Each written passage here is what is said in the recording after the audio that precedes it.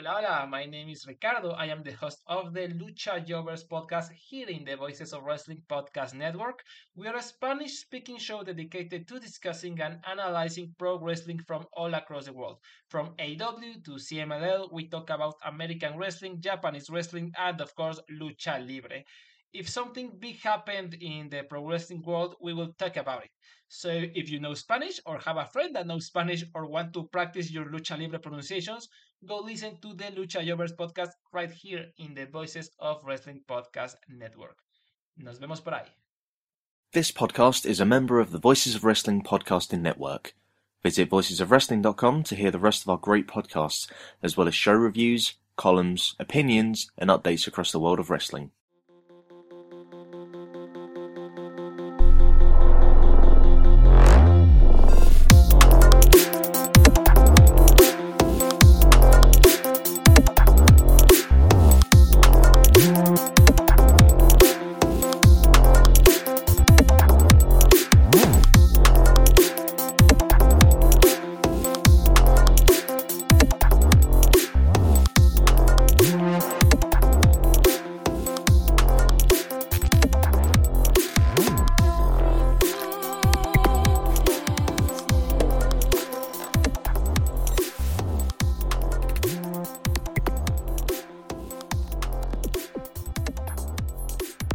Welcome to Eurograps Express. I'm your host Neil David, and we are back once again to talk about all the exciting events on the British and European wrestling scene.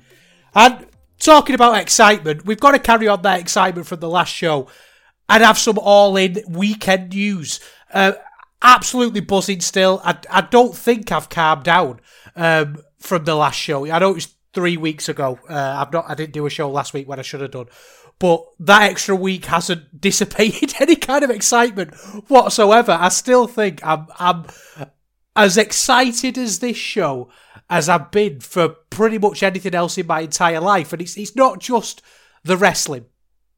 It's everything around it, isn't it? It's the feeling of all these little bits of mise-en-scène that are adding up to it. You know, the conversation around it, the meeting people, you know, in people's DMs saying, oh, should we meet up then? Should we meet up then? The fact that you can go to voicesofwrestling.com/all-in-weekend 2023 event schedule map and find an excellent schedule by Griffin Peltier from the website who's keeping up with everything that's happening. And how often do you see those things? You know, you see those for the big events, you know, and it's just exciting to see everything start to get populated there, more and more shows being announced. We've got to preview and review and go to as much as we possibly can. I might need your help with that. I might need some eyes on the ground because Eve have announced a show and I don't know if I can go to an Eve show. I don't know. I mean, it's just I'm not pissing in cornflakes. It's not my bag. You know what I mean? I think Joshi is something that's kind of passed me by a little bit. I do try, but I'm from the Bull Nakano era, you know, the modern era of Joshi. When people announce, you know, these matches get put around that everyone's giving 5 stars to. I watch them and I enjoy them, but I don't know if I'm as excited. But the weekend's looking packed as it is, and loads of great stuff there. Obviously, the big talking point at the minute from a lot of people is still the card. That's just incredible, isn't it, that they've sold $9 million worth of tickets. $9 million worth of tickets they put on the biggest show in terms of gate that the UK has ever seen. They've passed Clash at the Castle and we still don't have a single match announced. I don't often say things like this because I've always been of the opinion that I don't go to shows without matches being announced. And that was something in particular came up a lot when I was reviewing Progress about 5-6 years ago for the website, that I would always find that really difficult, that I would be buying tickets to things kind of with a little bit of trust there. But with this, it's kind of like the exception that proves the rule, isn't it? Because it almost doesn't matter what the card is because it's an event, it's a happening, as Gorilla Monsoon would say, and you kind of have to be part of it no matter what. I know I was a big advocate for Osprey Omega 2. And that's looking a little bit more unlikely now, I think. I don't think it's completely off the cards, but with moving towards Forbidden Door and that sort of thing, it seems more likely that if they do that, it'll be at Forbidden Door. Which it's hard not to be disappointed about that, I think, if that match doesn't happen. But I suppose, in a way, if it was me, if I was Tony, if I had the pencil, I don't think I would put anyone on the AEW show that isn't a contracted AEW star. This is a huge flag in the ground for them. One of the biggest shows of all time in the modern era, and like we said, the biggest show in the UK. And you kind of want to make that your own, don't you? You don't want to have that as something that you're using stars that aren't contracted to you to because they don't need to draw. So why not say that it was you that drew it? Remove any of that doubt. As a fan, I want to see that match. I want to see that in front of 90,000 people. But I don't know. I don't think it's going to happen. Which again, it's weird, isn't it, to me, to sort of talk about disappointments. And I see that a lot on Twitter, is that there's lots of disappointment flying around, and it's hard not to get dragged into that sometimes. And I know there's a lot of angry voices on Twitter at the minute saying there are certain people on the British wrestling scene who deserve this opportunity, and it's in Britain. And they're talking bollocks, aren't they? I was going to be polite about it, and I'd make little notes before I start talking. And there's people who are, I was going to sort of say, not looking at it from a very mature point of view, and maybe looking at it from a carny point of view, and they want to be on the show and they want their friends to be on the show, so they kind of grifted a little bit and putting themselves out there. But actually, I just think some of them are bearing their asses, aren't they? You know what I mean? There's a difference between being carny and promoting yourself and exposing yourself. And some of the names that are being thrown around by certain people in certain corners of wrestling fandom, it's just not realistic, is it, to think that anybody wants to see those people at Wembley? I think Osprey Omega 2 is probably looking like it's going to be at Forbidden Door. I've got this thing in wrestling sometimes where you come across things and you think, does that mean something? You know what I mean? Like, it kind of means nothing, but it kind of means something at the same time. So examples of that would be something like, do you know when you're watching New Japan World on Chromecast? I don't know if anyone has like a casting device, and you queue up the videos. I'm doing this thing. I go to my grandma's house and she'll explain the most basic technology to me that everybody has and everybody understands and knows how to use, as if it's this, she's putting a rocket on the moon. And I'm doing that to you, and I apologise. But when you cast something from New Japan World, what it does is, if you kind of between videos, if you've not seen it, it's like a screensaver comes up and there's different stars on there. And I remember back in the day when Shibata was getting his push, they'd put pictures of Shibata up there. And it doesn't mean anything, does it? But at the same time, it kind of does mean quite a lot. And what's got those cogs moving for me with this news is kind of twofold. One, Osprey's contract is due in February. I think that was reported by Dave in The Observer. I think, actually, I need to look this up, but I think even Osprey might have tweeted it himself, that his contract isn't up till February, or he's been quite open about it somewhere. And that's not really that far away, is it? And if you're entering some kind of contract negotiation and you're trying to work out whether or not he's going to stay, and are you really going to let him have that win back at a pure AEW show, or are you going to let him have that win back at Forbidden Door? I know which one I would. If I was New Japan, that's the one I would pick. And also, like I say, the fact that if you're Tony Khan, do you want a non-AEW contracted star getting a big win over your big guy at your big show? I know New Japan did it. They let Kenny Omega beat Osprey at Wrestle Kingdom, but that's a little bit of a different situation, isn't it? It just, again, it's intangible almost. It's hard to explain. It just feels a little bit different. There's also the fact that Aussie Open have signed for AEW as well, which was kind of came out of nowhere. wondering if New Japan dropped the ball with that one, because it seemed like Aussie Open going to New Japan was a long time coming. And I know contracts are very funny over in Japan, New Japan in particular. People tend to work on handshakes. I remember being really surprised when, finding out that people like Minoru Suzuki have never really had a New Japan contract. They just get booked like any wrestler would get booked. Unless you're office like Yuji Nagata, a lot of people don't work under contract there. Just a different wrestling culture, I suppose. But it felt like New Japan were really after Aussie Open for a long time. Do you remember that fuss around Royal Quest with Josh Bodum and Shah Samuel and all that malarkey with the referee and things going wrong and Josh Bodum going into business for himself and losing his mind and all that? The reason why that was so upsetting to Aussie Open is because it was Royal Quest weekend and people from New Japan were there at the show, and the insinuation was that they were there to watch them and they had to put on an amazing thing, and things went wrong. And then the pandemic happened, I guess, and things went in the way. But when they finally started working for New Japan it's been about 4 or 5 months now, 6 months, it felt like, that's they finally reached the destination that they've been going to. So for them to flip to AEW, for them to be in United Empire, for Ospreay's contract to be up, and you're New Japan, and you're sort of reading the tea leaves, are you going to give him a big victory on an AEW show to kind of welcome him through the door? Probably not. I wouldn't, if I had the pencil, So I don't know. I kind of just think, like I say, I think there's a recognition now that people are going to see an AEW show.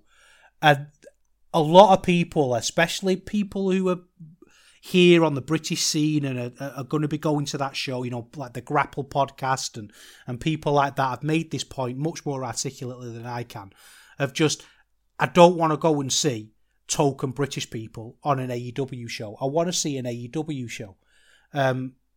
Pac and Jamie Hayter and people like that, they're going to be there, and I'm not excited to see them because they're British. I don't have a patriotic bone in my body, really. I don't understand patriotism, especially for England.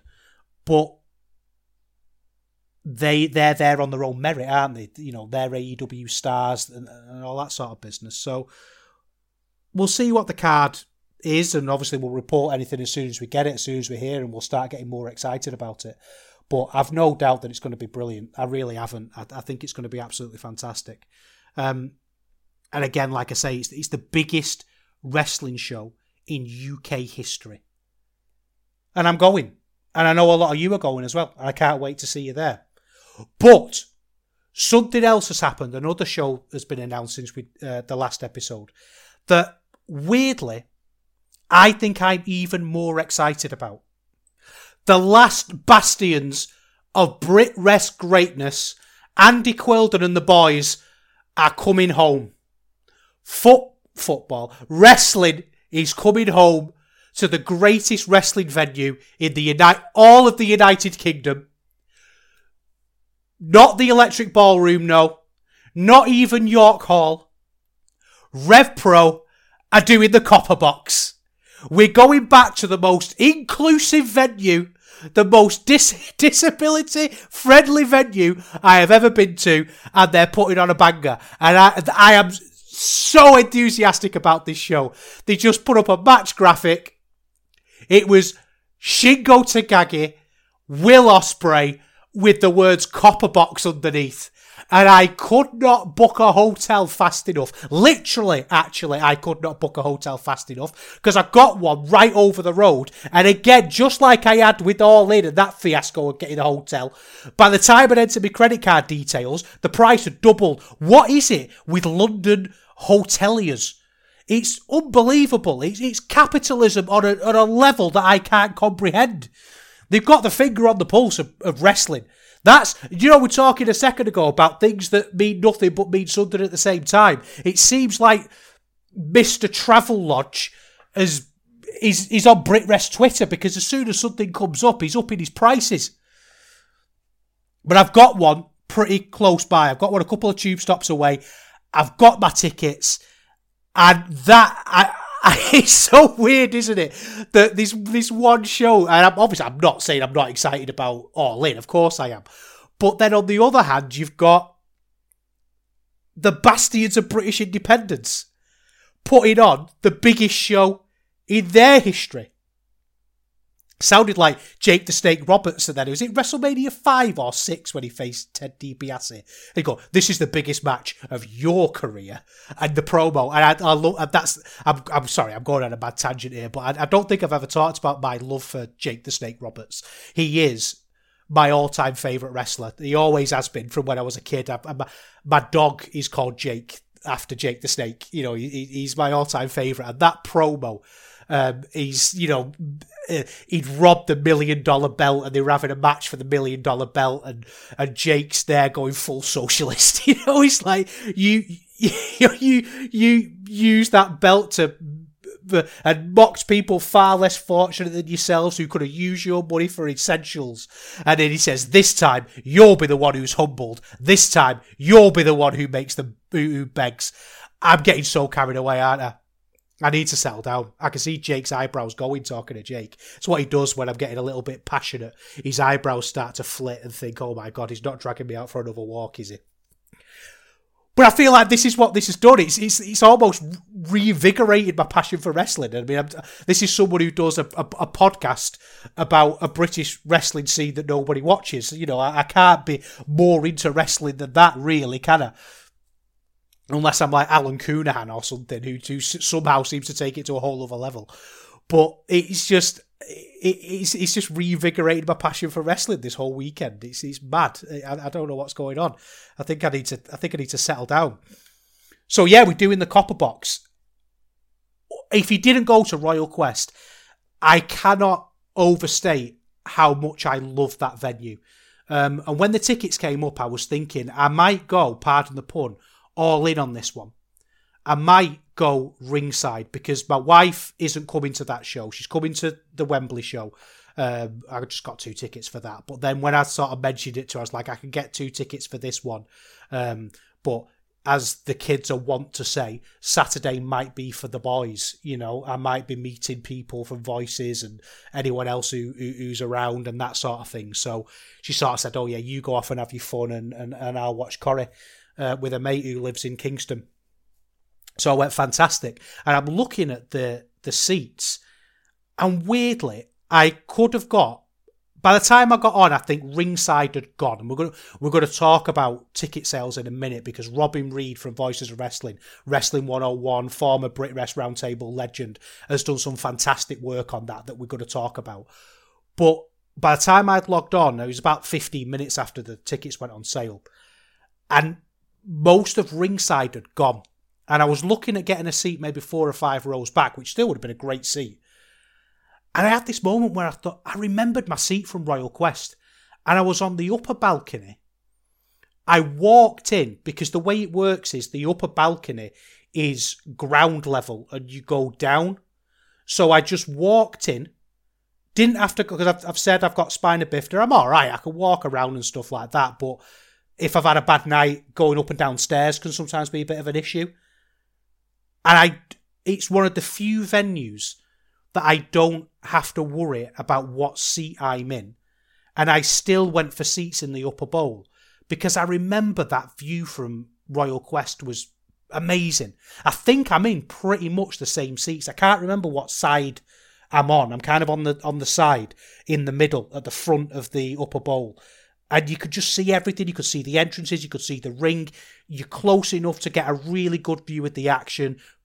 You know, you not have to worry about people's heads in the way. I don't have to panic about getting an aisle seat in case I need to stand up and have a walk around. I'm not going to feel penned in. It's just such a lovely venue. And the fact that I'm sort of dropping the lead here a little bit, aren't I? Because it's Shingo against Ospreay. I mean, what an amazing match to announce. I know they've had matches before, and I think they were in sort of pandemic era New Japan, weren't they? So this is going to be main eventing, a British crowd.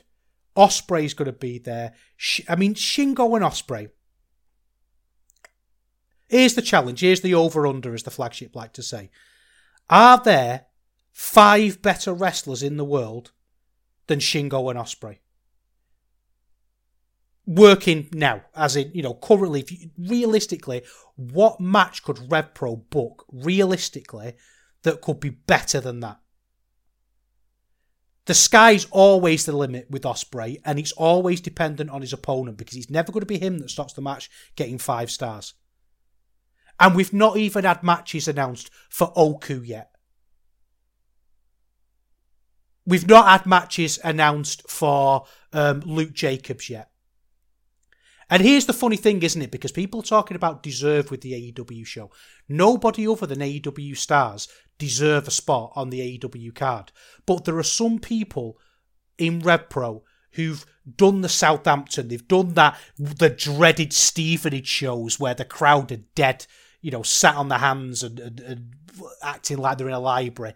And there are some people who've given their heart and soul to RevPro. And I think this is the payoff, isn't it? It's not a case of, let's get them on the show because they deserve it. It's not a case of deserve. It's a case of RevPro booking quality wrestling, no compromise wrestling as well. There's never been a point where they've booked something that doesn't fit what the RevPro fan wanted, and I think that's an unfair statement. There's been hits and misses, and I've talked about them extensively, so I don't know why I just said they've never done it, because I've absolutely ripped them to pieces for doing that before, but I'm excited, so you'll excuse me. This is Socratic. We can all learn, even if it's something we've just said 5 seconds ago.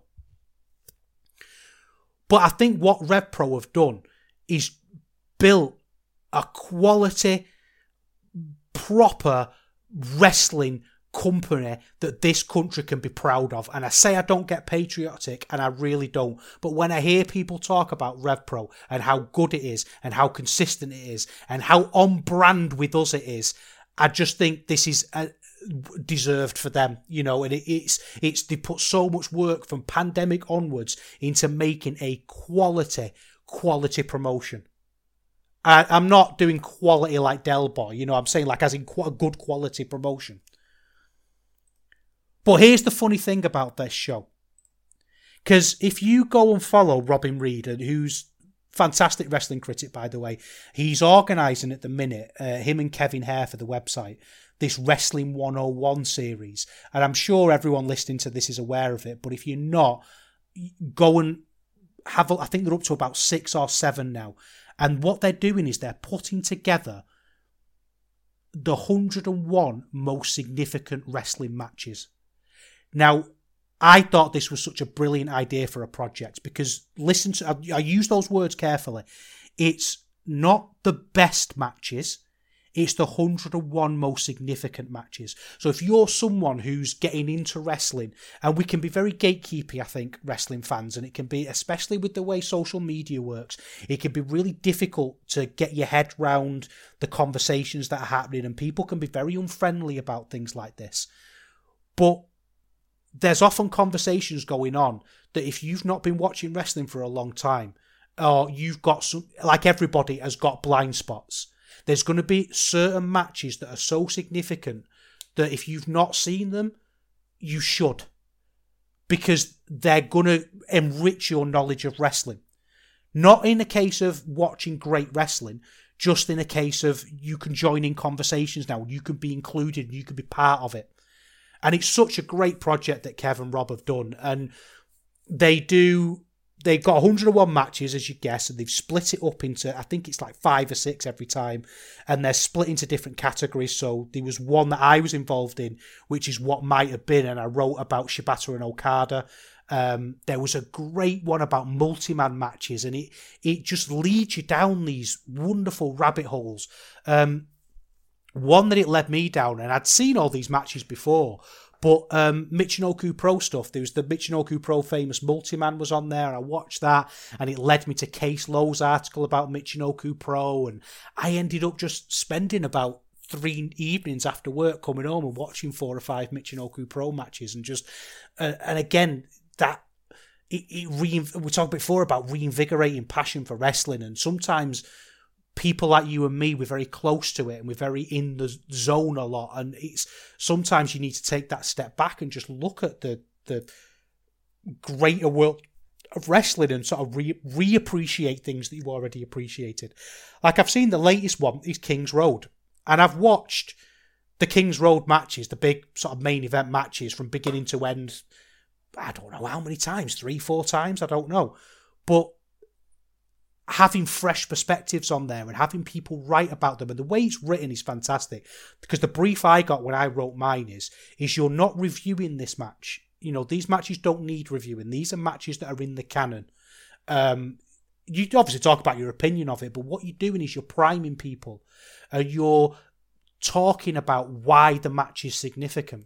And to hear some of the greatest minds in wrestling criticism talk about matches that they're passionate about. And that's always the thing, because I've got a little bit of a behind the curtain view with this. And I hope, Rob, if you listen, I hope you don't mind me talking about this, and I hope you can hear how much I love it and how complimentary I am. But you're given very little guidance other than that. And you're just, when he puts the matches out for people to review, he's like, who's got strong feelings about this match? That's the question.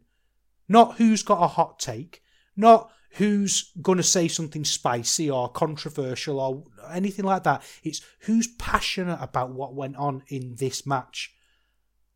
And, you know you're going to hear something interesting there. So anyway, I'm not going to stop promoting other people's business now. But Rob's done this.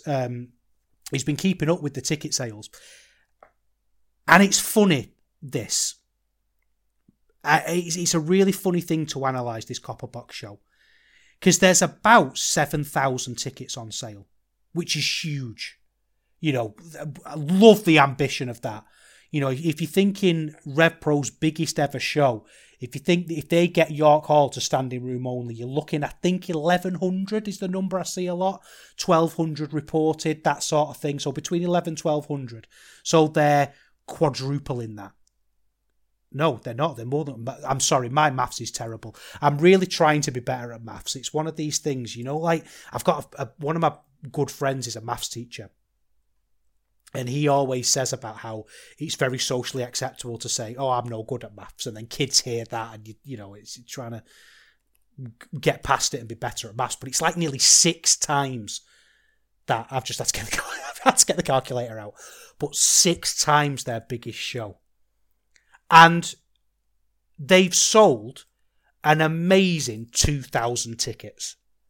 This has all been worked out by Rob Reed. I haven't done anything on this. He's crunched the numbers. He's looked at the maps, and he's really gone and worked it out. And it's fantastic, the work that he's doing. They've sold 2,000 tickets around that. That's the latest number from what we can see. You know, there might be things that we don't know. This is using public information like charts and things and things like that, you know, seating plans. So things might change. There might be things that we're not privy to. But that means there's 3,000 tickets left. So on the one hand, you've got 2,000 tickets, which is this absolutely phenomenal achievement, right? You know, for a British wrestling company to put on a British wrestling show. And I know you can say Shingo's there, but look, RevPro have always had that link with New Japan, or they've had it for a long time. They've always done shows like this. You know, I've seen shows in the height of New Japan's popularity, at their absolute peak, sell 1,000 tickets in Reading, maybe even less, with Tanahashi on the card, and Naito on the card, and Okada on the card. So, yes, Shingo is a draw, undoubtedly a draw, and I'm not trying to diminish that whatsoever. But without RevPro's fantastic work, without the trust that they allow people to have, they wouldn't have sold 2,000 tickets even with Shingo, because we could look at past data. And I know there's always caveats, like, yes, there's a captive audience there, isn't there? You know, there's 8, well, what's the number? We're 70, 80,000 now, whatever it is. There's tens of thousands of wrestling maniacs in our nation's capital. So they've got a captive audience, and that has to be taken into account as well. But 2,000 tickets is huge. The problem is, and the issue that they've got, I think, is that there's still 3,000 left to go. That building is going to feel empty with 2,000 people in. Especially because they're kind of spread out as well. When you look at the seating plan, there's ringside's done really well. The floor's done quite well, but then sort of the back of the floor and the bowls are spotty. There's going to be lots of empty seats there. I mean, the one saving grace of RevPro's woeful production is it probably won't be very well lit. So, you know, you might not notice. But yeah, 3,000 tickets to go. They're going to have to start announcing something soon.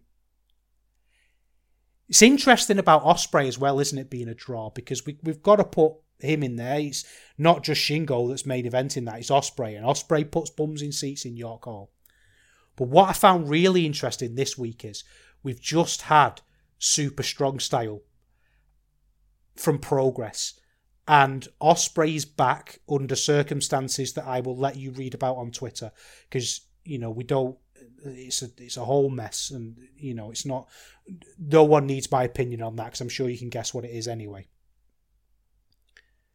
For one of the nights of Super Strong Style, I'm hearing reports that there were 200 people there with Ospreay on the card.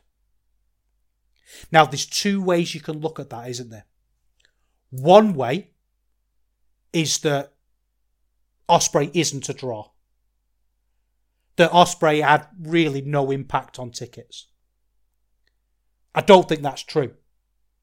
I think what's much more likely is at this point, Progress are an anti-draw. As I said earlier on in the show, I'm as into this scene as pretty much anybody. And I'm not blowing my own trumpet there. I'm just, you know, I do a podcast about it. It's my business to be into this scene. I have to know what's going on. I watch a lot of British wrestling. The thing with doing a podcast is, what I didn't realise when I took this on, is that the wrestling you talk about on the podcast is often less than half of what you've had to watch in that space of time. And I don't watch Progress. It just completely puts you off. And I think that's... You look at All In Weekend and what they're doing. They're going head to head with RevPro. They're both starting shows at 4 p.m. RevPro are booking the Copper Box Arena, and Progress have booked the Electric Ballroom. RevPro have announced Will Ospreay against Shingo Takagi. Progress have announced Davey Boy Smith Jr.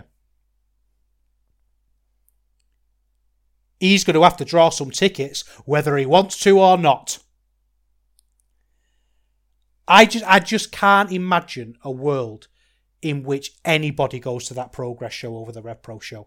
And I know this, it doesn't have to be tribal, and it shouldn't be tribal, should it?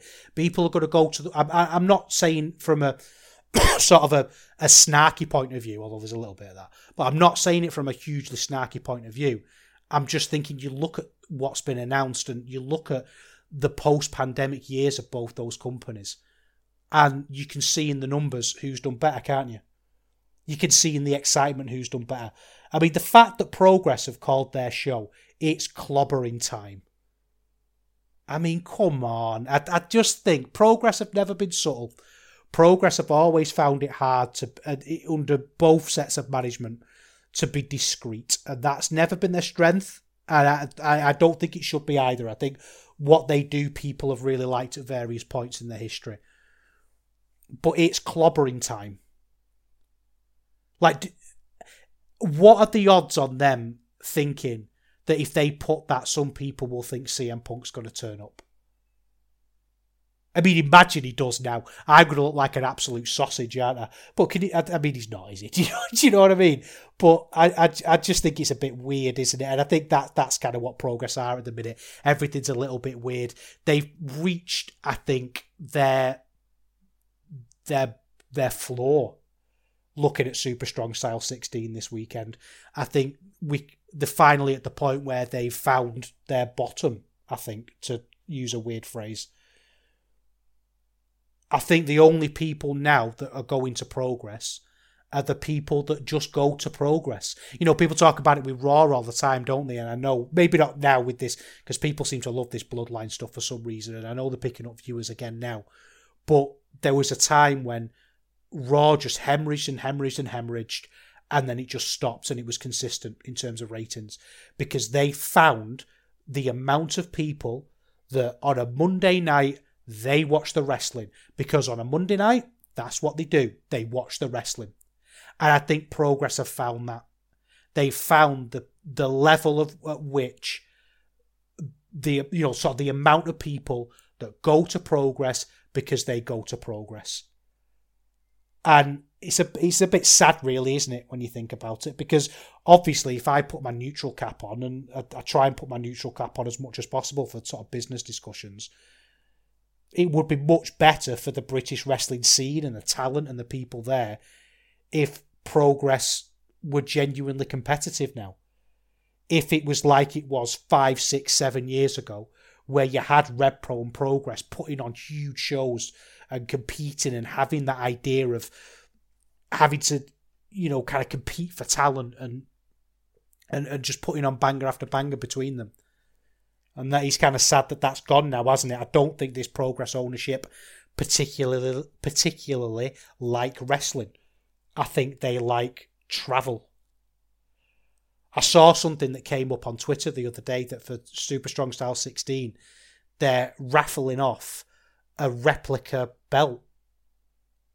And I would be ashamed to own it. Like, I don't want it. You had to pay £10 to enter this raffle to get a Super Strong Style 16 belt, and I wondered who's going to pay for that. Anyway, whatever. So what else is coming up at the All In weekend? We've got a Defy are doing a show. They're doing... it's a funny one, this one, because I could be tempted by that Defy show. There's a Defy show, The Splendid and the Vile, at 12 o'clock at the Electric Ballroom. And I'm seeing talk that there's a bit of cooperation there. Kind of like they do during WrestleMania weekend, when they'll say, well, we'll end our show in enough time for you to get over and see both shows. But the problem with the tickets is you can't just buy tickets for the Defy show. You've got to kind of buy a package. Because I put a snarky tweet up because the price is, it's £57 to stand at the back. And Progress themselves replied to me saying, oh, yeah, that's 2 shows. And I had my finger over the button of, do you know that Alan Partridge gif? It's from what's the show when he's in the Travel Lodge? Is it I'm Alan Partridge? And he's just sort of shrugging and going, right, good. If whatever, and he's just the idea of spending 50 quid to go to one show. I don't know if I'm just missing something and you can just buy tickets to the Defy show, because I would be tempted by that. Also, what's been announced as well is that Eve are going to be putting on some shows. They've released a tweet. They're running shows on Saturday the 26th. They've said all the right things, that they're going to accommodate fans travelling in for multiple shows. So they're going to start at 2 and finish at 4. And it's a 7-minute walk away from the Copper Box. They've got an Eve X show that starts at 9, ending at 11. So if you're not going to AEW, you can go to that. If you're not going to Red Pro, you can go to that. And I know Eve have a lot of links with Tokyo Joshi Pro and that sort of place. So that I think if you're into that kind of Joshi world, that might be something for you to keep an eye on. I think for me, I'm just obviously booked up with that Red Pro show. That's just, and that's what's so exciting about it, isn't it? Like, if you're not a Red Pro person and you're a Joshi person, there's something on there for you as well, or it looks like there's going to be anyway. I think that is just fantastic for the scene and the weekend. That there's going to be all those different flavors of wrestling, and that's what I never did WrestleMania weekend, and I should have done it when it was in its prime. But one of the things I loved about it was it felt like a festival of wrestling. Like when Glastonbury's on, because my wife I used to go to Glastonbury every year, and she doesn't go anymore, and she loved it. But even now, she'll sit and she'll get the snacks in, she'll get the red wine in, and she'll get nice food and just sit on the couch all weekend and just watch this festival of music. And that's what WrestleMania weekend felt like. You know, it was a celebration of wrestling. And I always thought that if I went, I'd want to go to the grimy lucha shows. I'd want to go to the deathmatch shows. And even though things that weren't necessarily my alley and in my wheelhouse, so to speak, I'd go and want to celebrate them and be part of that. And I think that this weekend is shaping up to be something like that in Britain. And I hope people are listening, and I hope people are watching and seeing that this scene does have some potential. It's not as dead as people thought it was. You know, it's something where you can run wrestling, you can have wrestling, and it be a success, and it'll be something that we can all come together and enjoy. And if this becomes a yearly event, I'm going to be there every time, and I'm going to be talking about it. So I suppose we better talk about some wrestling, haven't we? We've got a couple of things on the docket today. It's been a little bit quiet, really, but I thought it'd be really cool to go and have a look at Dan Maloney's run in the Best of the Super Juniors. I know it's not strictly Brit Rest, but he feels like a Brit Rest success story, doesn't he? So we'll go match by match and have a look at how he did on his excursion, so to speak. Because we talked a lot, didn't we, about how it's Dan Maloney's time to sink or swim. You know, he's kind of at the point where he's not outgrowing the scene, but he's done a lot of what he can do here. And he's ready for that international level stuff now, and he's had that opportunity. So I think we'll see how he did there. And what pinged up on my Patreon was a Purpose Wrestling show. And we know how we feel about Purpose Wrestling. We're going to go to the library and see what they were up to. If you do switch off for that last half an hour, if I start talking about smaller stuff, don't for this Purpose one, because I think, spoiler, but I think it's the best show they've ever done, and I've seen them all. So let's talk about Dan Maloney first in New Japan.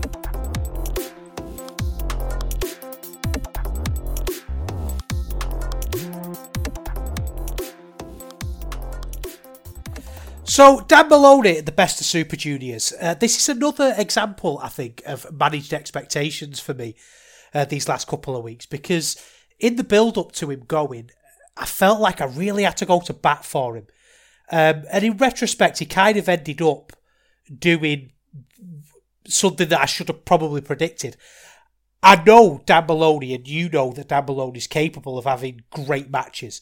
I mean, that series of matches he had to sort of lead him up to joining the United Empire was fantastic. You know, the character work, the story, the in-ring work, everything. All those little niggles about Dan Maloney's promos, character, attitude that weren't quite gelling just all seemed to fall into place in Rev Pro.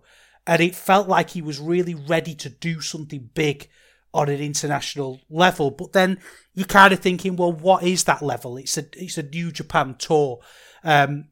He's going in with established international talent. You know, people like Mike Bailey and Leo Rush and those sorts of people.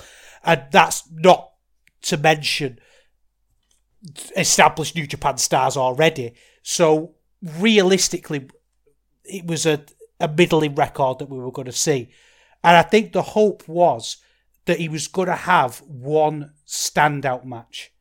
And when I looked at the schedule, the match that stood out was against Akira, because he'd had that one in Red Pro before, and it was great, 4.25 star match. Really, really good, great even. But yeah, I really went to bat for him. I read Jay Michaels' preview for Voices of Wrestling, and I mean, what a writer. I remember when I joined Voices of Wrestling about 7 or 8 years ago, and I joined as a writer, and I really wanted to do something that you didn't see very often in wrestling criticism, and just write about wrestling the way people write about anything else. So films, TV shows, games, whatever. You know, you can take that almost art-based critical look at things and try and write in an engaging way, in an interesting way, and look at things through critical lenses. And I thought I was getting okay at it. I thought I developed a style. And I enjoyed it, and it was something that I look forward to doing and getting better at. And then Jay Michael, the absolute tosspot, just waltzed in 5 years after I joined and did exactly what I'd been trying to do for years and years and years to an amazing level, much better than I ever could do. And his preview was unbelievable. But anyway, the point is, he asked me to write the bit for Dan Maloney because he wasn't known on any kind of international level. And I wrote a little bit about him. But like I say, I felt like I had to go to bat for him. But realistically, the hope was one great match. One great match. And to establish himself as being deserving and hopefully, go back to having more matches there. But it was a little bit of nervousness for me. It's weird, isn't it? I don't really know why. I don't know Dan Maloney. I'd never spoken to him. I don't, it's just, but I was behind him. I wanted him to do well. He had the first match against Bushi. And he looked great. He looked like a hitman. He looked absolutely terrifying. Jacked. He came out with such a great energy and he got over really quickly. And that crowd for that first night in Korakuen, there's just something about the Korakuen crowd. I mean, people who've been can tell me more, but isn't a lot of it sort of fan club members? It's the core audience who just love wrestling and love New Japan wrestling in particular, and they've just got such an enthusiasm for anything new and exciting, and they really got behind him, and it was great. Unfortunately, the match itself wasn't really. The crowd loved him. I mean, he did the gore and the driller killer, and he got those over so quickly. And again, if we're talking about realistic expectations, that's what you want to do, really, isn't it? You want to get over your big moves, get them to feel and look like death. And that driller killer is utterly I don't know how he's not broken people's necks. And I know why, because he's a great wrestler and he's wrestling other great wrestlers, and they can make things look utterly terrifyingly dangerous when they're completely safe.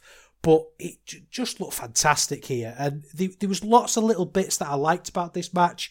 The juxtaposition of the chops. Bushi did a chop, but then Dan Maloney would get one straight back, sounded like a gunshot. And he really came across as this brutal killer. The problem with the earlier matches I think that he had is that he just needed to calm down a little bit. It felt like he was trying to get over. And obviously he was trying to get over. That sounds like a nonsensical thing to say. But it felt like he was really pushing to get over in a way that I could see the strings. Doing too many of the United Empire hand signals, working the crowd a little bit too much. He just needed to calm down a little bit. And, he's in a new place, he's enthusiastic, he wants to impress, and it kind of boiled over a little bit, which is understandable in a lot of ways. But yeah, I think that was the takeaway from the early matches. It was interesting from the commentary point of view. Kevin Kelly and Chris Charlton were commentating, and I'm a little bit hit and miss on them. Sometimes I really like them and sometimes I don't. Sometimes I think they go a little bit over the top and a little bit corny, a little bit... I can't really put my finger on it. It's like they talk too much, I think, to use a Matthew line, but they were talking quite a lot about NXT UK and the NXT UK situation, as Chris Charlton called it, and how they kind of locked these people away in this warehouse, and someone like Dan Maloney burst out of it and had to rediscover his passion for wrestling after it had been taken from him. And for them to be so on the nose with that, I thought was great, because it's true, isn't it? We walk on eggshells a lot, and it's really weird, the NXT UK situation, because people walk on eggshells with it, and all the way through.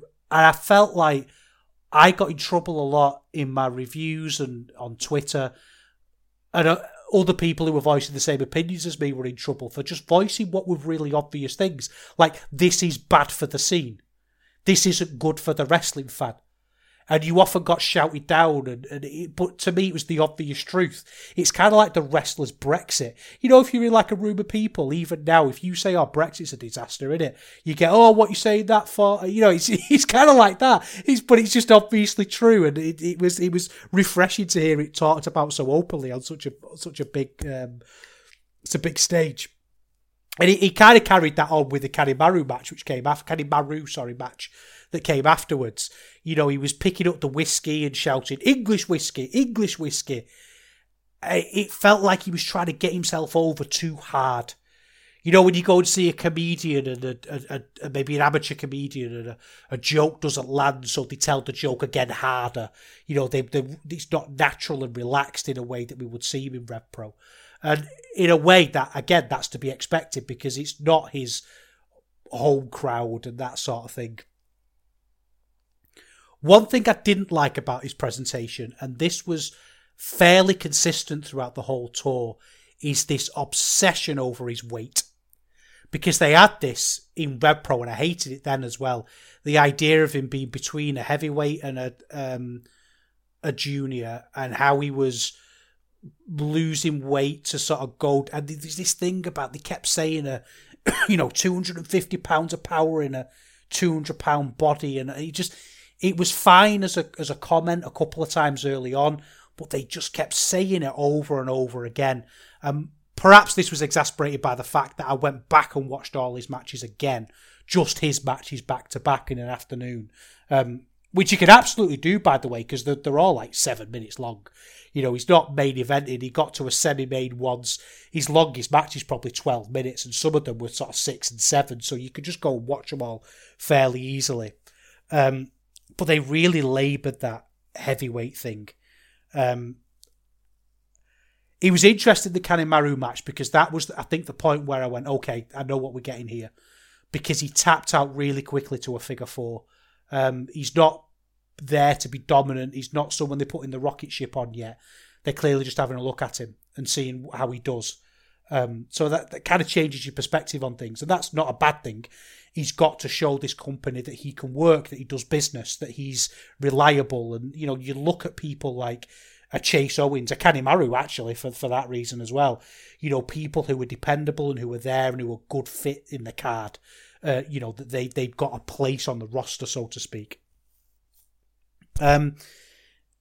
He had a match against Yo. And I mean, Yo, I don't know what the general consensus is. I'm kind of out of... I listen to the Super J-Cast, but apart from that, I'm kind of out of New Japan criticism these days. It's just, I very much cherry-pick stuff. But Yo, my word, like, what is he doing? I've skipped a lot of his matches, but he's doing Kojima spots and things, and he's just so weird. And like, he's wearing Kylie Minogue denim shorts. I don't know. There was just no juice to the match. But there was a driller killer. And I think that's one of the great things about this tournament and this running the tournament, is that they establish that driller killer and the gore as kind of coming out of nowhere. And that utterly devastating move. And a lot of the matches, and this was true of the whole tournament, a lot of the matches had that definitive kind of King's Road ending, that suddenly something had just come out of nowhere and someone would be knocked out and it'd be done. And they established that driller killer as being capable of doing that. So we're starting to see these little successes of him getting over. And then later on in the tournament, when he was going for that move, and they'd sort of tease it, the crowd would clearly be into it. I think what didn't help the Yo match is that third night, I think it was, the crowd were dead. I don't know what was going on, but they were just not into it at all. The Akira match came next. And as I said, this is the one that I would have pegged as being the match where he really establishes himself. Because remember, we're looking for that one match. We know he's done it before, and it started off really well. There was lots of big shoulder blocks and flexing, and it felt like they were, okay, we're putting on a match here. You know, that feeling you get when you can tell two wrestlers are trying to put on a match. Unfortunately, the crowd just didn't really seem that into it. You've got Akira doing the usual crazy Akira stuff. We talked before about great wrestlers moving differently, and Akira could just do something as simple as a plancha, but just put so much juice and effort and devastation behind it and skill that it elevates it, and the crowd just didn't really seem to get into it. You know, there was a great Poison Rana. He was going for the driller killer, and then Akira flipped it into a Poison Rana that was absolutely devastating. So brilliantly. but didn't really seem to connect with the crowd, which I was starting to worry a little bit by this point because he was 2 matches in a row that felt a little bit flat. And as well, he was doing things, he kept saying something about him being the dangerous gaijin or something. He clearly learned this Japanese phrase and he kept shouting it out in these earlier matches. And at this point, the crowd kind of laughed when he did it, like it was a comedy spot that he was doing. And I don't think he intended it to be something funny. He thought it was a cool line that he could deliver and sort of get himself over with. And he just didn't really work. It wasn't something that people went for. To be fair on him, he seemed to stop doing it after this match, and that was great because, like I say, he was kind of being laughed at. I suppose it would be the same as a Japanese wrestler coming here and just shouting phrases in English all the time, and probably strange pronunciation. We'd just be like, we think it was comical. His next match was against Watto, the eventual winner actually of the Best of Super Juniors, which is weird because I'm parachute in and out of New Japan quite a lot these days, and I always remember Watto being a bit of a laughing stock. There was that idea that I loved in a good way, but there was this idea of him, and his character to me was brilliant because he went away on an excursion, and when he came back to be, to have his gimmick and to be the wrestler he is, his gimmick was essentially that he was still on excursion, that he's on the path to be the Grand Master and that he's still learning how to wrestle, which I just thought was brilliant. But it's night and day with Watto. He's really good. The final I thought was a great match. But I felt like this is where, to be fair, Maloney started to get it a little bit. He's a few nights in, he's got off. The commentary were talking about him working in bigger rings and all that sort of thing. I don't think that was it. I think he just realised that to be over, he just needed to do what got him over in the UK. He doesn't need to put all these extra little sprinkles on because they're not getting him anywhere. He just needs to be Dan Maloney. And that's exactly what he did here. He attacked him at the bell, and that's kind of how I wanted him to be. It was very slow and brutal. Again, the commentary kind of killed it because they were still going on and on about weight and something about his metabolism and how he's learned to control. And it's just like, honestly, just drop it. It's kind of like when I'm going on and on at my grandma. Like, I've got this little nephew, and he dropped a strawberry on my grandma's couch. And I remember when I was a kid, my grandma would have killed me for that. But when my little nephew did it, my grandma's grandson, she was laughing her head off, and she's a grumpy old sod, my grandma. But I just said to her, if that was me, you'd have battered me. You'd have literally battered me.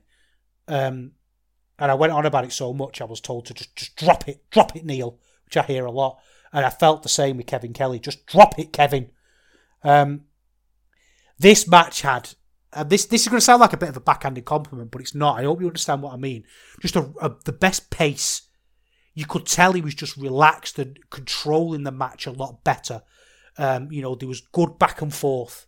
And I know that sounds like one of those things. It's almost like if you were to make a checklist of Gentleman's 3, good pace, good back and forth would be in there, but it did and it worked.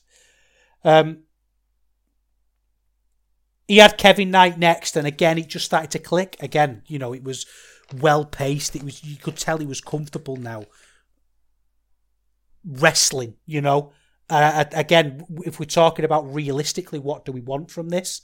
That's the kind of thing that we want. And again, next up, El Desperado, semi-main. It was so fluid, and again, El Desperado, I think, is criminally underrated in a lot of circles. I think he's utterly fantastic.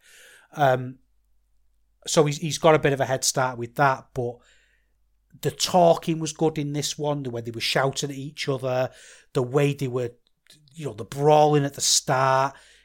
There was just little moments in this when, like, he'd be battering Desperado on the outside and then Red Shoes, the way Red Shoes could just do that brilliantly. He's such a good ref. He's the best ref of all time, I think, because he could do that disappointed, stern, authoritarian kind of look. And he's outside standing over them. The way he's got his hand on his hips and he's pointing towards the ring and he's saying, come on, you know better than this. You know you can't do this. Follow the rules. And he can play that so well. And then Dan Maloney was like, I'm sorry, Umino, I'm sorry, mate.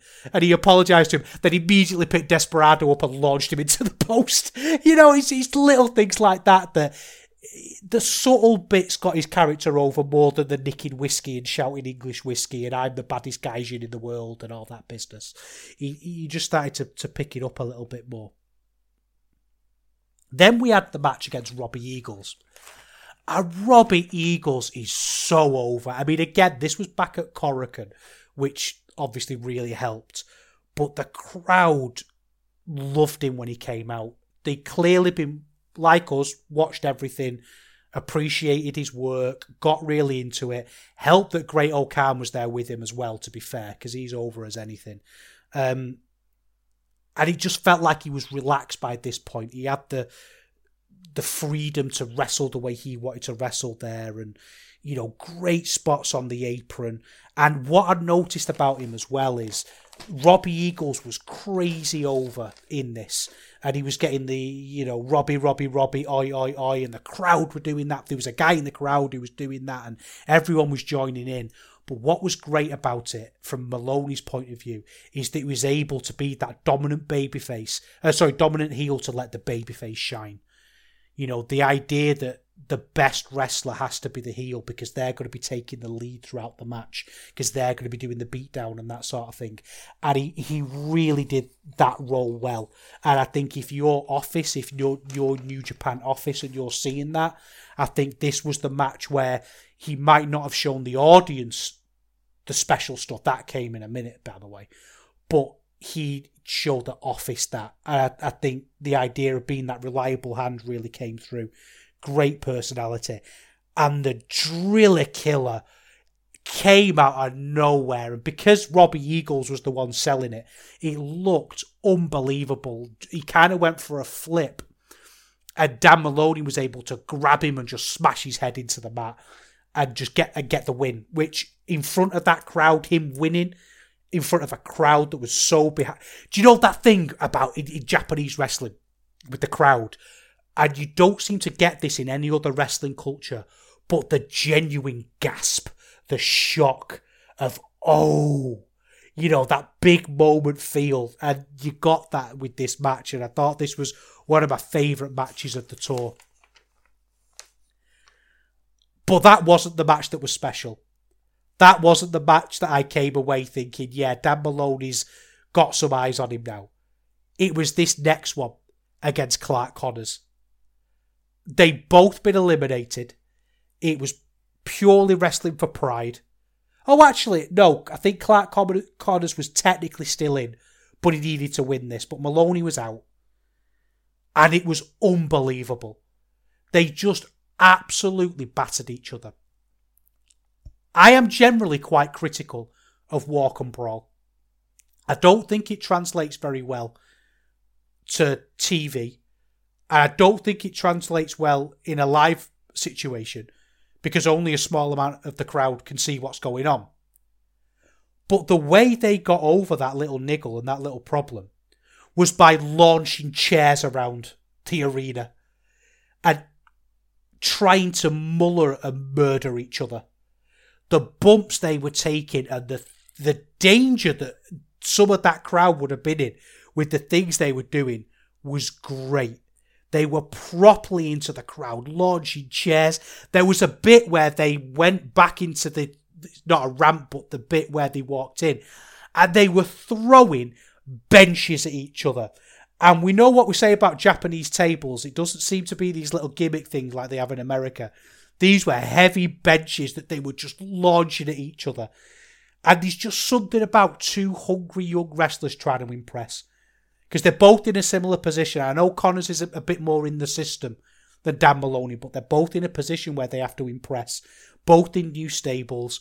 And it was great, And there was a brilliant bit where you forgot the bell hadn't even rung, and it went on for like 5 minutes of them just battering each other. And they eventually got into the ring. The bell rang, And then Connors just threw Maloney out, and he carried on brawling outside, even though the ring had gone. It was brilliant. The crowd loved it. I loved it. And I think it was a relatively low-stakes match that let Dan Maloney stretch his legs a bit. And I think this was the match where he probably earned himself another tour. I don't know. I don't think anything's been announced. Nothing that I've seen anyway. But I think if it was me, I was really impressed with him. And I think he exceeded realistic expectations. I was a bit worried because I ended up watching it in chunks, and I'd sort of jump into the office Slack and have a look at conversations sometimes, and it felt like people weren't overly impressed with him. But by the end, he'd got himself over because he's great and he's Dan Maloney. So that was fantastic to see. So that was Dan Maloney in the Best of the Super Juniors. Shall we go to the library?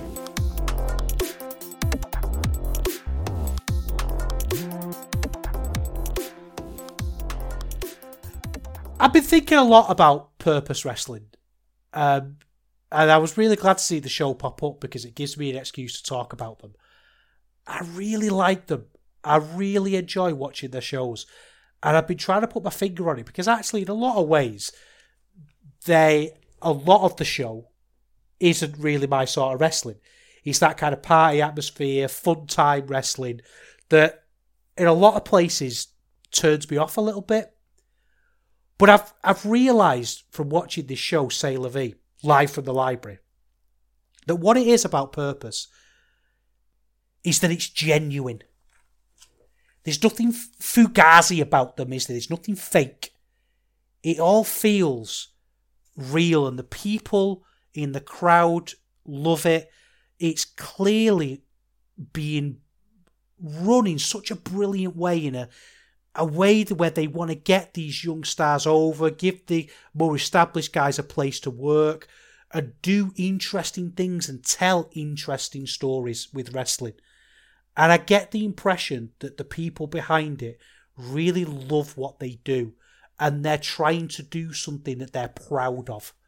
You know, not in any kind of outward way, and, you know, not making a big song and dance of that. They just want to do something that they can sort of stand by and put the flag in and say, yeah, I'm doing something here that I'm proud of. And I feel that, you know, you can feel that in all of the matches and all of the shows. C'est La Vie was the name of this show. And if you think it's a reference to something French and poetic, it's not. It was a reference to the hit Irish girl band Bewitched, the purveyors of double denim from the 90s. Which was, you know, made my wife very excited because they're weirdly one of her favourite bands. I don't respect that about her. I find that very difficult in some, you know, it's the phrase that the kids use these days, isn't it? Is it gives you the ick. And I feel like my wife's passion and love for Bewitched gives me the ick. But, you know, what are you going to do? Been married 10 years, too late now, isn't it? I'm stuck with her. The opening match was Sunshine Machine against the E-City Sovereigns, which is RJ Singh and Jordan Saheed. This felt fresh. I'm so glad I watched this match because I felt like I'd come to the point with Sunshine Machine where I was seeing them everywhere, and I'd kind of just lost interest in them a little bit. I could still recognise that they were great, and I could recognise that what they were doing in the ring from a technical and work point of view was fantastic, but I'd just kind of grown tired of them. And I was glad when their Rev Pro run came to an end, and it wasn't helped by the fact that the end of the Rev Pro run seemed to be a bit of a Curly's dog, didn't it? It just seemed to, not Curly's dog, it's Slim's dog in a Mice and Men who gets shot, spoilers. And it, you know, it felt like they just dragged it out the ending a little bit too far, but to see them here was great. You know, one thing I love as well, I love this line, I think it's fantastic, is that Sunshine Machine don't call themselves a tag team. They say they compete in men's combat doubles, which I get, such a stupid line, but really tickles me. I really like it. You know, and again, like I say, it felt fresh. The speed of the double teams for Sunshine Machine were great, and they're as good as they always have been, but it just, again, it felt fresh. There was a couple of moments in this that were a little bit hit and miss, like Saeed tried to do a 450, like as a joke, but the joke didn't quite land. You know, it was like he failed badly. You know, it's the Les Dawson on the piano thing, isn't it? It's hard to do something badly, and there was a few bits that just didn't really land quite well. As well as they should. But overall, like I say, it was a really good match. And I like that one of my niggles with Purpose for a while now has been that they often have the comedy match as the opener. And this is a personal thing because the crowd love it. So it's not like it's anything that I think they should have changed as a matter of importance. But this had comedy bits in it, but it was still a good bit of action to start us off. And I will sing that from the rooftops as long as I do this podcast, that your opening match should be action. But yeah, this was really good. I really enjoyed it. I'm appreciating. I've always liked TK Cooper, but I'm starting to appreciate Chuck Mambo a lot more these days. I think he was really, really good here, which I really enjoyed. And if you go on Purpose Wrestling's YouTube as well, there's tons of stuff. East City Sovereigns matches. If you like that team, there's a match against the 8-7. Which is Roy Johnson and Warren Banks. Was it Alexander Roth? No, it was Roy Johnson and Warren Banks, but that's just available for free on the YouTube. I thought that was a really good match as well that's worth seeking out. So yeah, great start to the show. Next up, we had Maya Matthews against Ray Leverkusen. Ray, obviously, is wrestling quite... I know she goes abroad a lot. She's wrestling a bit here. Bit of a weird thing here. Amira Blair came out and did some really weird dancing. I don't know what she was doing. She reminded me, talking to my wife and Bewitched, like if Bewitched comes on at a wedding at 12:30, you know, that time of a wedding when people are getting their second wind and the alcohol's taken over. Except I'm sure she was stone cold sober. She was at a wrestling show, but it was bizarre. Entertaining, to be sure, but bizarre. Maya Matthews, again, is I'm glad she's working for Purpose. I'm glad they're sinking their claws into her a little bit because she's definitely got a lot of potential and she needs to be working somewhere like Purpose who are going to train her and who are going to give her positions where she can be in good matches that are appropriate to her. And second on the card in a quick action-packed match was great for her. You know, she didn't have to... Sometimes when she's going over to Red Pro because of the way the women's division is over there, you've got to be higher up the card. You're going to have higher expectations on you. You've got to be in some sort of championship kind of mess. But here she was just able to have a really good match. And it was great, the pace of this. You know, it was DVDs and clotheslines constantly. And it really played to Maya's strengths because she does the comeback babyface thing so well that she needs these opportunities to be having kickouts constantly and the fight backs and that sort of thing. And they did that really well here. Then we had Connor Mills against Nino Bryant. Connor Mills. Is there an episode of this show where I don't change my opinion on Connor Mills? To me, this is the best match that Connor Mills has had this year. He was so good in this match. He plays the bully so well. And Nino Bryant is a very small babyface, young, like literal babyface, young blue eye. And the way he was able to bully him here was fantastic. You know, so many little things like the way he dragged him into the ring and, you know, it was so good. The way Mills as well was able to let himself be outsmarted at certain points, and he was really intelligent in the way that he plotted out this match. So things like he'd do the heel smart thing of sneak out of the ring when he saw Nino Bryant go for a moonsault, but then that gave Nino Bryant the opportunity to do the moonsault to the outside and sort of call his bluff, and so many little intelligent moments in this match. Such a great pairing.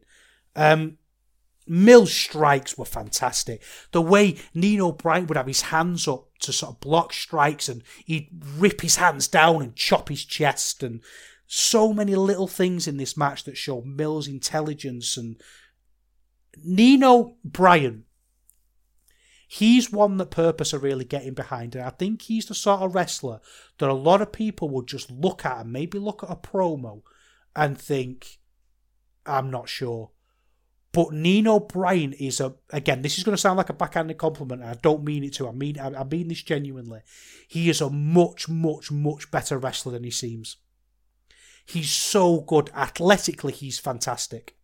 And it would be really easy for them to go down the, he's small, but he's chipper kind of thing with him.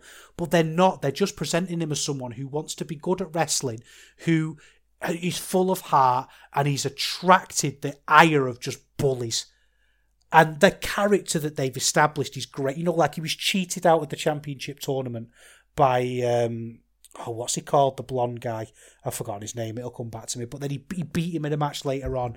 And then he's having a feud with Destination Everywhere, and he's beaten them. And it's just, he's someone who you really feel his heart and his passion and purpose of booking that so well. The way he bounces off the ropes as well, put all that bollocks to one side. The way he moves and the way he wrestles, he's really good. He's by no means a finished product. But again, I think that's what's special about Purpose, is that they've got this wrestler who would just be lost in a lot of places, but they've seen something in him, a little spark, and they're giving him every opportunity to meet that potential.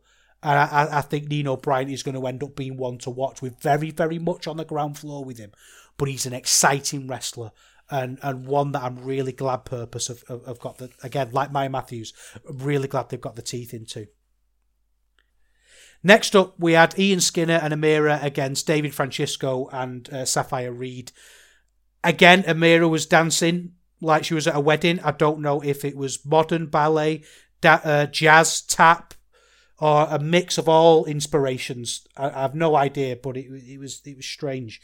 This was the comedy match, not necessarily for me.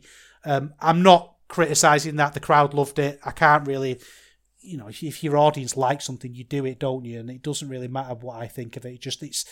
We've had a series of fantastic, fast-paced, action-packed matches.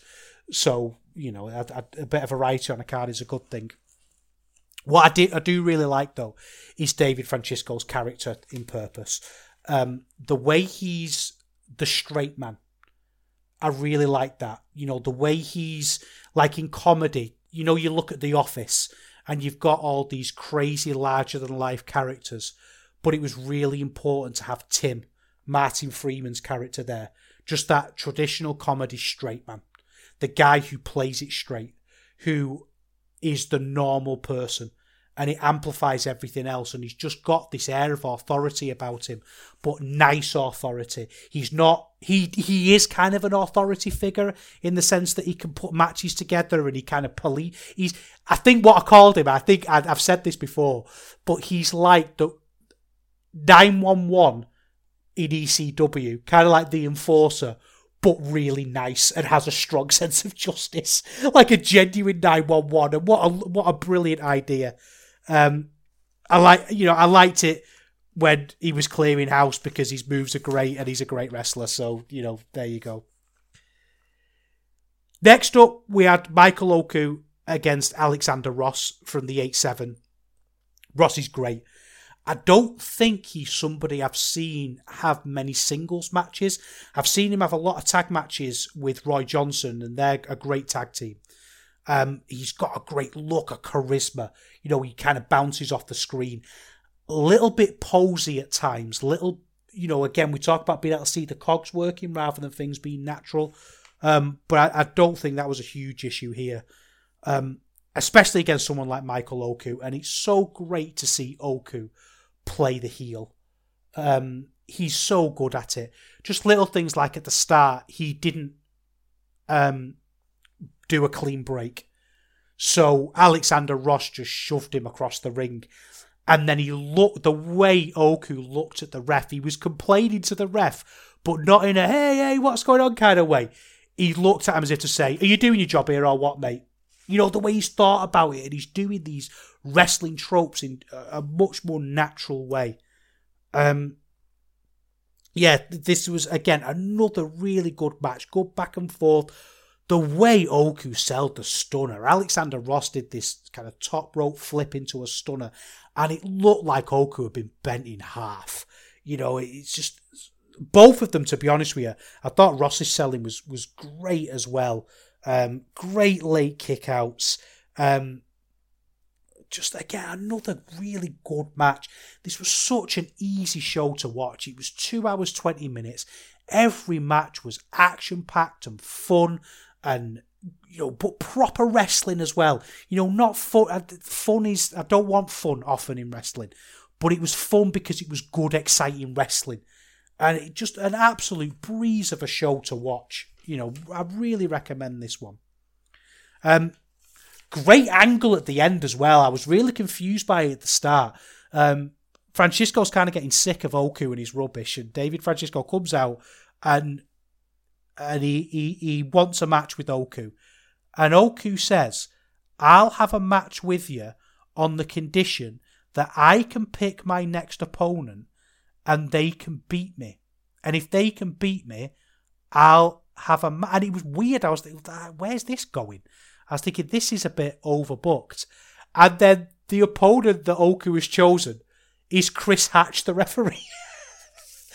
So it was just, again, not reinventing the wheel, but just putting really cool twists on things. And then it was headlined by Jordan Breaks against Warren Banks. And I think Jordan Breaks is such a great champion for purpose. If David Francisco is happy 911, Jordan Breaks is happy Zack Sabre Jr. And it works. It works so well. That throwback thing is so hard to do, but Jordan Break gets it. Loads of great little proper wrestling maneuvers in this, kind of like one move bleeding into the next in such an exciting way. And I think what I like about Purpose as well is they played the promos from previous shows. The way they do the promos is great as well. You get a match and a promo. Everyone gets to react to the match, whether they win or lose, and it feels like they're constantly moving things forward all the way through. So Alexander Ross had a great one where he says, look, I lost this match, but I've lost matches before. I know now about, I need to work on this, I need to work on that. I'm not disheartened, I'm ready for the next one. And it just makes things feel so much more real and natural that it's so good. And at the end of this, Jordan Breaks, in such a Jordan Breaks move, called out Nino Bryan and said, you won your last match, and by rights, it should have been me and you in the final for the belt when they did the tournament. So let's do it at the next show. And it's just got such character to it. In both meanings of the word. Character is in good feeling and something interesting. But also Jordan Breaks is just, everyone's a consistent, real character. Especially Amira, who's a drunk auntie, which, again, I think is a great character for a wrestling show. Purpose have a Patreon, and they put full shows up on the Patreon. I think it's about £4 a month. Let me double check how much it is so I'm not fibbing to you. Let me have a look how much I pay for it. Because I do pay for this, by the way. I'm not giving these shows. These aren't review shows that I'm watching. I pay for it and I want to pay for it. I'm happy to pay for it. It's $3.99 a month. There's one tier, and the tier is you've got Purpose, and you just get everything. I think it's the shows for £4 for that show for 2.5 hours of really good wrestling that you come away from feeling like you've just watched something exciting. And I think this was the best show they've ever done. I really do. I think they're finding their feet. I think as all these stories that they're telling start to percolate and plates are starting to spin, and I can't recommend Purpose enough. I think they're a great company and I think you should be watching them. Anyway, let's wrap things up.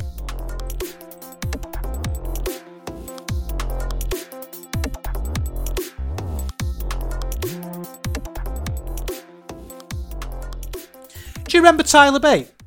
You remember him? I'm seeing some GIFs of him from... I know you can't judge matches on GIFs, but I know there was an NXT show when he was on that. And I saw a tweet saying he looks like he's just escaped from Jumanji. And he does, and he's doing all these old moves in a really slow way. It's kind of sad, isn't it? We were talking about what NXT UK did earlier. And I think Tyler Bate's going to be the big casualty, isn't it? He's the one that was lost. And at the end of the day, he's got to do what he's got to do. And I guess Pete Dunne's at least on a big stage doing it, even though it's garbage. But yeah, Tyler Bates the one. And what we're doing, I've had a lovely, enthusiastic show, talked about all sorts of great things, and I'm bringing myself down with sadness, so I'm not going to do that anymore. Don't forget, we have a great Discord, lots of great people in there. Go to the Voices of Wrestling Discord. There's a Eurograps Express room, lots of great chat. Let me know what cheese you're having. I've not had any cheese this week, other than sort of your standard house cheese, like your double Gloucester and that sort of thing. So I've nothing to report on that front. So put me to shame and show me your cheese boards in the Eurograps Express room. You can follow me on Twitter at EurograpsEXP. I'd log on like once a week, so probably, don't bother following me on there. It's a waste of time. But definitely get in the Discord. Let me know what your plans are for All In Weekend if you started to put things together, because I'm going to be about and I want to be as a little social butterfly and see as many people as possible. Have a lovely fortnight, and I'll see you next time.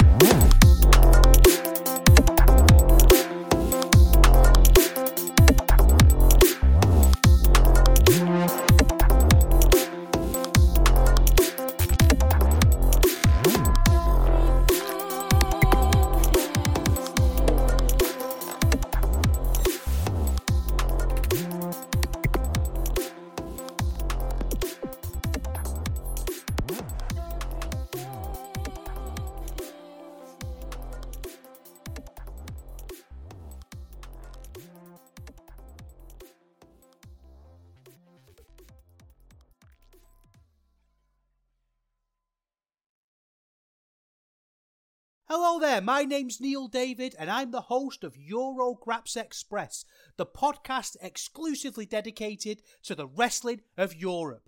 If it's wrestling and it happens in Europe and it's good, we talk about it. Whether it's Rev Pro, Progress, WXW, Passion Pro, Pro Wrestling Chaos, Pro Wrestling North, we don't care, we talk about them all. If it's good and it's exciting, I want to share it with you.